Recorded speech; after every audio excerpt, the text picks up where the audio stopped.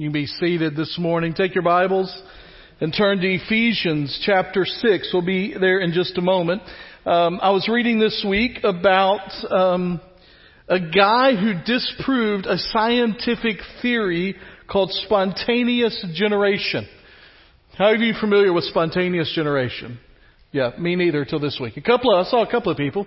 Spontaneous generation was this belief for kind of the scientific understanding of the day back in the 1800s, a little before then, that live animate things could spring from inanimate things. That living organisms could spring from rocks or from other things, and that's what caused diseases, that they weren't passed down from people to people. It just spontaneously happened. It just started. And there was a guy named Louis Pasteur who we know better because of his last name of the pasteurization, that happens for our milk and other stuff, that proved that wasn't the case and theorized that what was really going on, that there were organisms we could not see that were causing all of that to happen. And when we got the ability to see it, we found out that, of course, he was right. There were germs and microbes and viruses that we could not see, and that's what was causing all of this disease. In fact, I don't know if you know it, but every time you breathe in thousands of microbes and germs every breath. And some have speculated that on your body right now are several million microbes. Munching, eating, crawling, reproducing, splitting. We pass, instead of the offering plate, we need to pass the Perel at this moment, right? And the point that we see in that is, just because for hundreds or thousands of years people couldn't see germs and viruses, didn't mean that they didn't exist. Just because they didn't see it didn't make them not true. Today we're going to talk about something that you and I may not always see or feel or recognize, but it's still true and real and happening. We're continuing our series on renewal that we started at the beginning of this year, and actually we're continuing last week's message when we talked about the cost of renewal, that we have to count the cost of what God wants to do in our lives, that there will be cost attached to it. And we talked specifically last week about our priorities have to get checked. Our understanding of love has to be aware. Sacrifice will happen in our lives. There'll be surrender. This week, we're going to talk about another cost of renewal. And that cost of renewal is spiritual warfare. Now, here's what I want to tell you real quickly, and I mean this. Today's message may be one of the most difficult messages for you to listen to. And I don't mean that because it's going to be hard or piercing. I mean that because you're probably going to feel more distracted than you've felt. It's just my experience that when we speak on issues of spiritual warfare and bring to light the reality of what is happening around us, that people are more distracted, more distracting things happen in the sanctuary, more distracting things happen in your mind, in the microphone, because the enemy doesn't want us to be aware. We're going to talk about that more in just a moment. So I just want to say on the outset, it may be harder to concentrate in the midst of this. I'm telling you. I don't know that I've ever done a message or a series on spiritual warfare when we have had technical stuff happen that doesn't happen the other weeks around it that happens in that. Okay? And so apparently I'm going to have to stand real still, which is going to make it even more distracting for you. Or I'm just going to yell, right? Here's the thing. Satan would love for us to just exist. My kids and I, this is going to seem like a weird thing because it's definitely not a series focused on the things of God. It's actually on gods. There's a new series on Disney Plus called Percy Jackson and the Olympians. Some of you have read that book. All sixth graders at T.W. Hunter read that book going in now.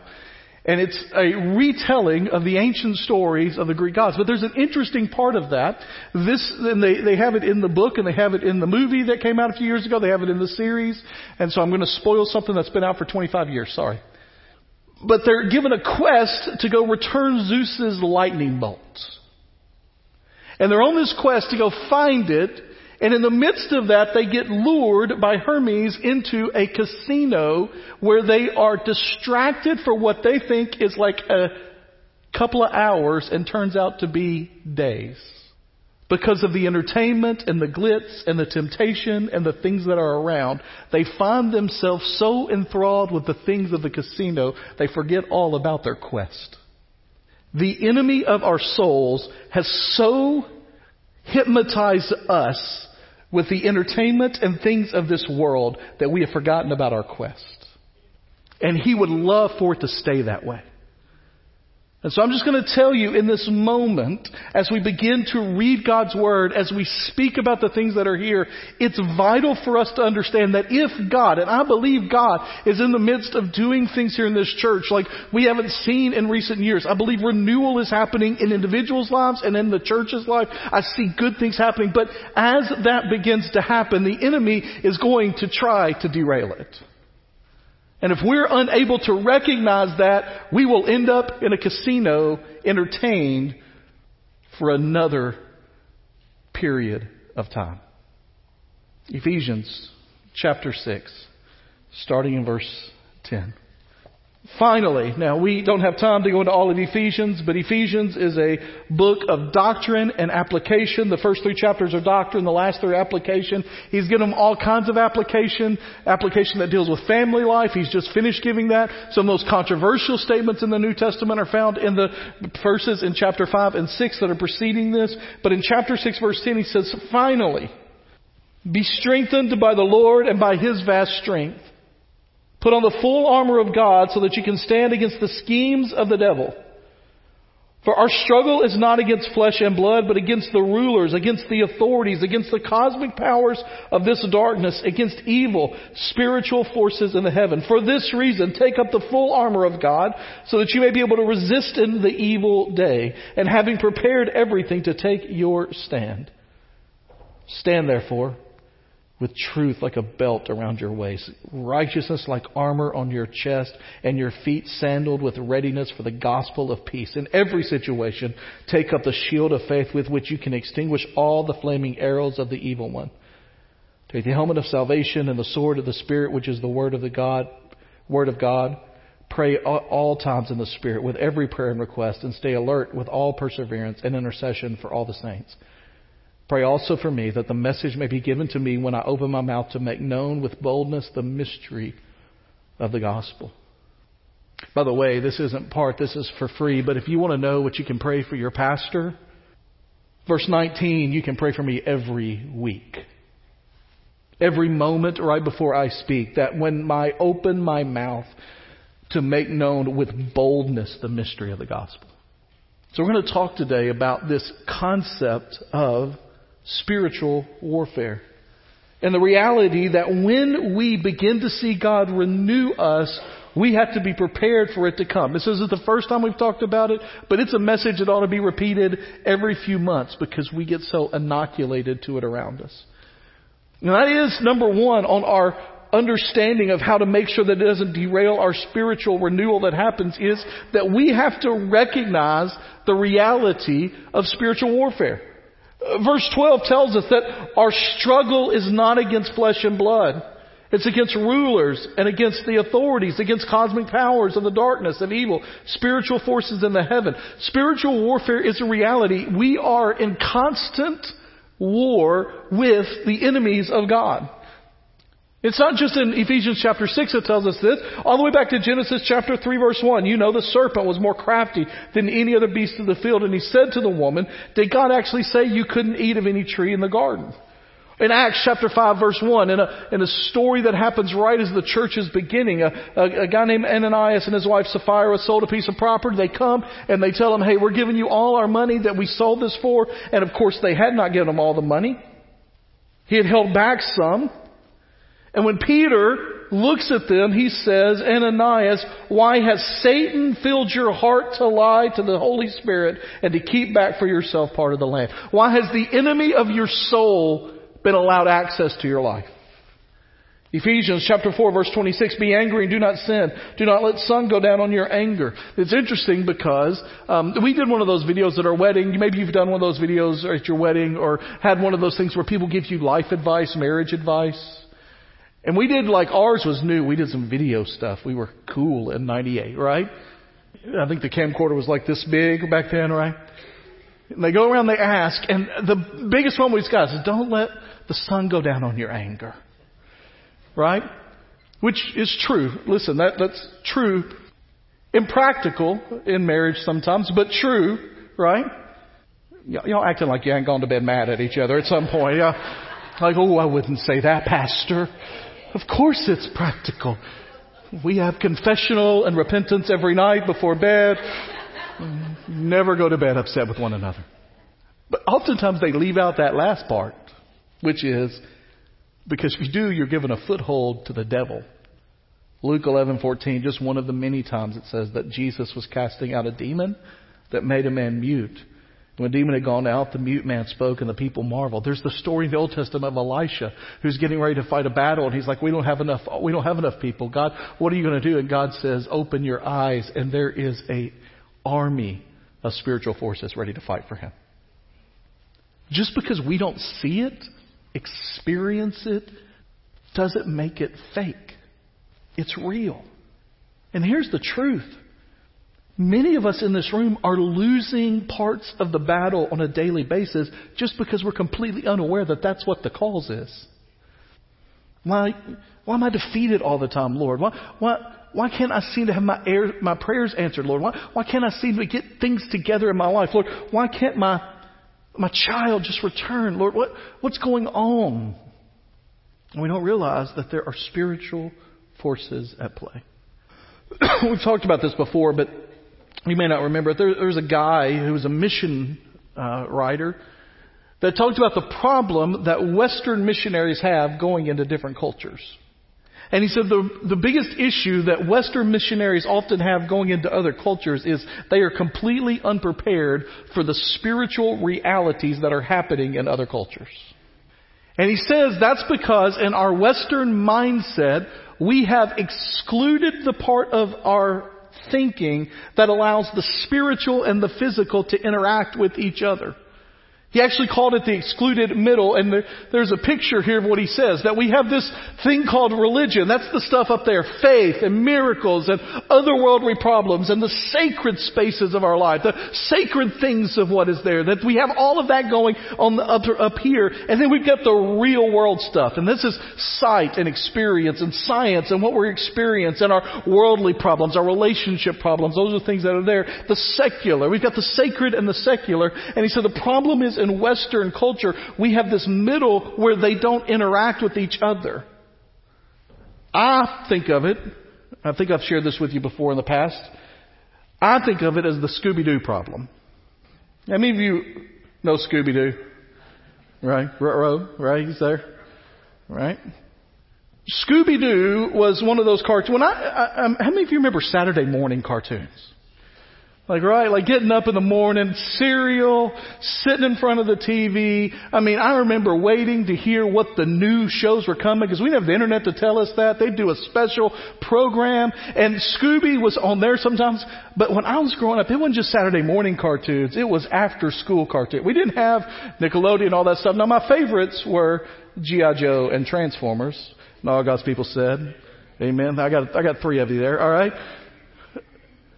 But Scooby was on a lot too. And here's what was always happening with Scooby-Doo, right? The plot of every Scooby-Doo show you've ever watched is the same. Right? There's a mystery that nobody knows what's going, and it's some sort of supernatural mystery. It's a ghost. It's a phantom. It's a swamp thing. It's something that's terrorizing the local community, and the kids have to come find it. And they go and they search and they're scared for most of the episode. And then at the end of the episode, they find out it's the old bank president in a mask. Right? It's the Wizard of Oz effect. the man behind the curtain. And they pull the mask off. They're like, it wasn't supernatural. There's a logical explanation for everything. Our Western mindset is there's a logical explanation for everything. It's not supernatural. The Spirit's not moving. God's not working. What are you talking about? We can explain it. We can pull the mask off. And Frank Herbert said that when you go to other cultures that are aware of and allowing the Spirit to move in ways, our Western missionaries aren't prepared for what's happening. I've experienced this in Brazil. And Brazil is more Western than a lot of places on earth.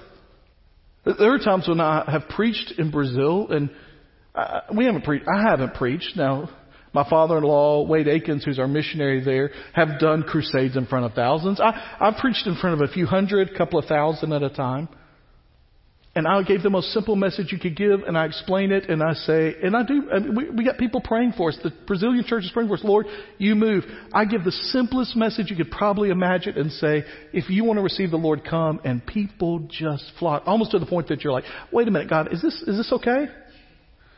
Like, I remember the first year we took people from this church, I had people come up to me and say, now, are they really being saved, or are we just getting seeds planted here? And I said, what did they say? They said they were saved. I said, then trust what they say. We want to Scooby-Doo it instead of just trusting what the Lord is doing. And until we're aware that there's a spiritual war going on, we are ineffective in fighting it. C.S. Lewis said this. He said, there are two equal and opposite errors into which our race can fall about the devils. One is to disbelieve in their existence. The other is to believe and to feel an excessive and unhealthy interest in them. They themselves are equally pleased by both errors and hail a materialist, one who is focused on the physical only, and a magician, one that's focused completely on the spiritual, with the same delight. First step in making sure that we don't allow spiritual warfare to derail what God is doing in our midst is to recognize the reality of it. Secondly, we need to know our enemy and his schemes. It makes it very clear there in Ephesians chapter 6 that we struggle not against flesh and blood, but against spirits and against rulers, against authorities, against cosmic powers of darkness, against evil spiritual forces in the heavens, led by the enemy of our souls who goes by Satan, the adversary. It's important to realize that when you're in conflict with someone on earth, that conflict has a spiritual dynamic that is greater than the physical one.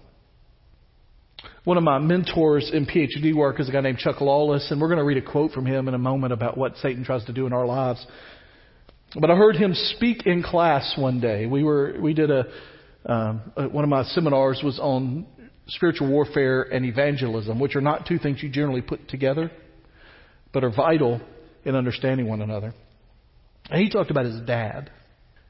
He told me about his dad, or told our class about his dad, and how his dad had grown up and had been at least emotionally abusive, had been standoffish, that the relationship was broken, some things had happened in his life. And he went into detail that I won't go into detail because it's his story. But just to let you know, his dad was not a great dad, was not a good dad, was harsh with him. And he said he grew up almost all of his life just completely mad at his dad, completely upset with him, and even upset with his mom for allowing his dad to be the way he was. And he said when he was in college, he sat down one day and he picked up Ephesians chapter 6 and he read verse 12. And he said, for the first time in my life, for whatever reason, God said to me in that moment, your problem is not with your dad, it's with your enemy. And he said, I started to see my dad not as the enemy of my soul, but as one who was in that moment being controlled by or used by the enemy of my soul. And I began to pray for his salvation. I had that seminar with Dr. Lawless in the mid-2000s. And at that moment, his dad was an unbeliever. One of the most excited I've ever been is I was on Twitter one day, years ago now, 4, 5, 6 years ago. And he put out a thing that said, for those of you that have prayed through the years, my dad accepted Jesus last night. And I got to be the one to tell him about him. We need to recognize who the true enemy of our soul is and attack it in that way. So what are his schemes? Well, we don't have time to go into depth on all of this, but let me just tell you how he attacks. He attacks with error. He tries to get us to disbelieve the Word of God. That's why when it talks about the spiritual warfare items, that we have to have the belt of truth, an understanding of the Word of God that he talks about at the end of those spiritual warfare elements. That what we have to understand is that he is always one that tries to get us to not believe in the Word of God, not believe in what God says, not believe in what has been told to us. And that when he can get us to doubt or have error in our mind about what we're thinking, it will lead us down a path that takes us away from the Lord, and as a result makes us ineffective in the fight. Right along with error is doubt. And this is a little different. This is not just that we have an error about what God has told us and about the Word of God. This is doubt about how God feels about us or what God wants for us or how God has treated us. When you think about the first temptation, what happens is that she gets her, first of all, did God really say that? Is that really what God said, what he meant? Surely that's not what he meant. Surely there's some error in that understanding. Secondly, and is that what he really wants for you? Do you really believe that's what he wants for you? Surely that's not what he wants. He wants you to enjoy all of this. And so Eve moves from, did God really say this? To, well, you know he doesn't have your best in mind. Which leads to temptation, which is the next one, that he leads us down a path and says, now, then this is the alternate choice. This is the alternative here. And you can move away from what the Lord desired and what is there and pulls us away from what is actually God's best for us. And temptation begins to move us in that direction. And when we fall into temptation and sin, he moves to the next part of his tactic, which is he condemns us. Now look what you did. I'm not going to ask for a show of hands, and please don't raise your hand, but I just want you to think about this. How many of you have given in to a familiar sin or a first-time sin in your life and immediately felt condemnation for it? Not like felt good for a little bit. I'm talking about you acted on that sin, you acted on that choice, you did what you knew was not in God's interest for you, and immediately you were like, oh man, I can't believe I did that. I'm horrible. Now I'll tell you, God does confront us in our sin, but here's the difference between what God does and what the enemy does. God will confront us in our sin and tell us how bad the sin is. The enemy will confront us in our sin and tell us how bad we are. And there's a big difference between I've done something bad and I am bad. Now, all of us, right, are sinners and fall short of the glory of God. None of us are worthy of God's love, and yet he gives it anyway. And when he does, and when we are saved, when we are in a relationship with him, we cannot do anything at all to make him love us less. Therefore, there is now no condemnation for those that are in Christ Jesus, what it says. And once we have this error in our thinking about what God said, what he asked us to do, once we begin to doubt the goodness of God and what he's asking us to do, once we give in to that temptation and sin and feel the condemnation, then Satan attacks with discouragement. Yeah, you'll never get it right. It's never going to happen. And the point of all of that is that the enemy wants us to be in a place where we're ineffective in standing firm for the glory and the truth of what God has called us to do. Chuck Lawless' quote about the enemy says, the enemy wants us to mess up, give up, get puffed up, or shut up. That's what he wants. Is for us to mess up, and then in the midst of that just give up, or get puffed up, or shut up. We're not going to know for years, and maybe not till eternity, the eternal impact that the pandemic and the response to the pandemic had on the spiritual lives of the people that live in and around us. I can tell you this, the number of people that do what I do, that feel called to do what I do, is dwindling rapidly. The number of pastors that have walked away because of conflicts and messes and discouragement in churches is astounding. Something we've never seen in the history of our country. And the truth is that what the enemy wants to do is he wants to do that within our church, even as we're starting to experience renewal. He wants to do things in our church to prevent us from that. Lawless expanded on this a little bit more, and I just want to read you some of this. That he wants us to mess up in our sin. That sin is what causes us to lose credibility in our witness. It's what gives us hindrance in our prayers. It's where our joy wanes. It's where relationships suffer. The world looks at us and sees no difference, and the enemy temporarily wins. And once we sin, once we mess up, he wants us to cover it up. Adam and Eve hid. They tried to get away from the Lord. Likewise, the enemy wants us and the local church to ignore the sin among us, to ignore what's happening. Just cover it up. It's fine. It's fine. Don't worry about it. He wants us to get hung up on difficulties and as a result be discouraged. You've served God faithfully for all these years. What good has that done you? Or even turning that into a thing. Well, look at all you've done for the church. And what has the church ever done for you? He delights, the enemy does, when we cower in a cave like Elijah, saying nobody is with me. He wants us to be puffed up in pride and cause us to bow up over our position or our power. That many of the conflicts that happen in churches are people bowing up about what they have or what their domain is or what they feel their position is. Guarding our turf, protecting our position. He wants us to build up our own kingdoms. He doesn't mind if we talk about the kingdom of God when what we're really talking about is our pet part of the kingdom of God. Let other people know how much you're doing, how much your group's doing, how much is going on with your group, and how important that is to the overall kingdom of God, instead of what does the kingdom require from all of us for all times. And he wants us to break up, to tear us apart. He wants us to give up on prayer. He wants us to get puffed up with our own ego and our attempts to pull ourselves out of it instead of just trusting him. Let's go back to the first of these that I had up there. In churches experience renewal, Satan wants to draw believers into sin. Genesis 3 tells us that. The second one. In churches experiencing renewal, Satan wants to foster discouragement and defeat among believers. I do believe God is in the midst of doing some awesome things and has the potential to do unbelievable things that we could not ask or imagine and wouldn't believe if we were told in this church. I fully believe that. And what I know, but I don't think about, is that when God begins to work in that way, I'm going to get discouraging news from people in the church almost immediately. Almost immediately. I'm going to hear things that are going to attack that. I'd like to tell you that in the last couple of weeks I hadn't heard anything like that. It's not true.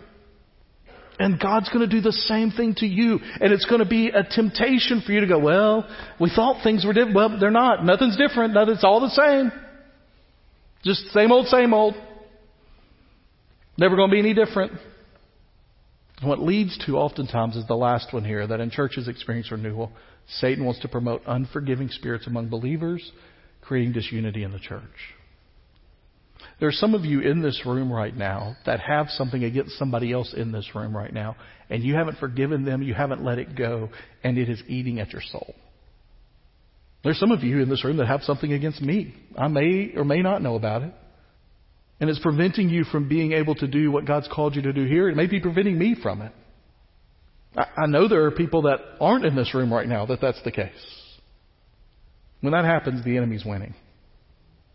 If you utter the words, I couldn't forgive them, that's the enemy talking, not the Lord. And what he wants more than anything is disagreement and disunity and discussion in groups instead of what are we supposed to do for the Lord. So what do? It's simple. It's 2 words in our language. It's 1 in the original. And it's simply just stand firm. You can go back and read Ephesians chapter 6, and there are multiple times when he just says, let the Lord strengthen you, let the Lord be the one, and then stand firm. By the way, all those ways that the enemy tried to attack us, right? All those ways that the enemy uses his schemes has an answer in the warfare attire that is described in the spiritual warfare armor. The error that Satan tries to bring, he tells us to put the belt of truth on. The doubt that Satan tries to bring, he tells us to have our shield of faith that protects us against the flaming arts of the enemy. The temptation that is there, it says the breastplate of righteousness. We have been made righteous with God and we are living out righteous. The condemnation that comes, it says we're the helmet of salvation where we are protected against that. The discouragement that comes is a discouragement to not do what God's called us to do. And it says, blessed are those that your feet are shod with the gospel of good news. Peace and going. And so we spend time in the Word. We say we're not letting the enemy get in our midst, and we move forward together, standing firm for the gospel of Jesus Christ and all that that means. And we're going to talk in the weeks ahead more about what it means to be renewed and what that may require of us. But if we go into that without a knowledge that it will cost, there will be sacrifices, and that spiritual warfare will be a reality, then we are going in naive and we won't last very long. And I want the Lord to do something that we can't explain. I want the Lord to do something that shocks us all. And in order for that to happen, we got to be willing to fight on our knees and in our walk. Let's pray together. Heavenly Father, we thank you for the truth that even though we can read about and hear about the scary things that the enemy is attempting to do, Lord, that you are stronger. You are better. You are mightier. You are smarter. And Lord, as a result, you are on our side. If you are for us, nothing can stand against us. And Lord, we pray in this moment we would be just strengthened by your strength for your glory. In Jesus' name I pray. Amen.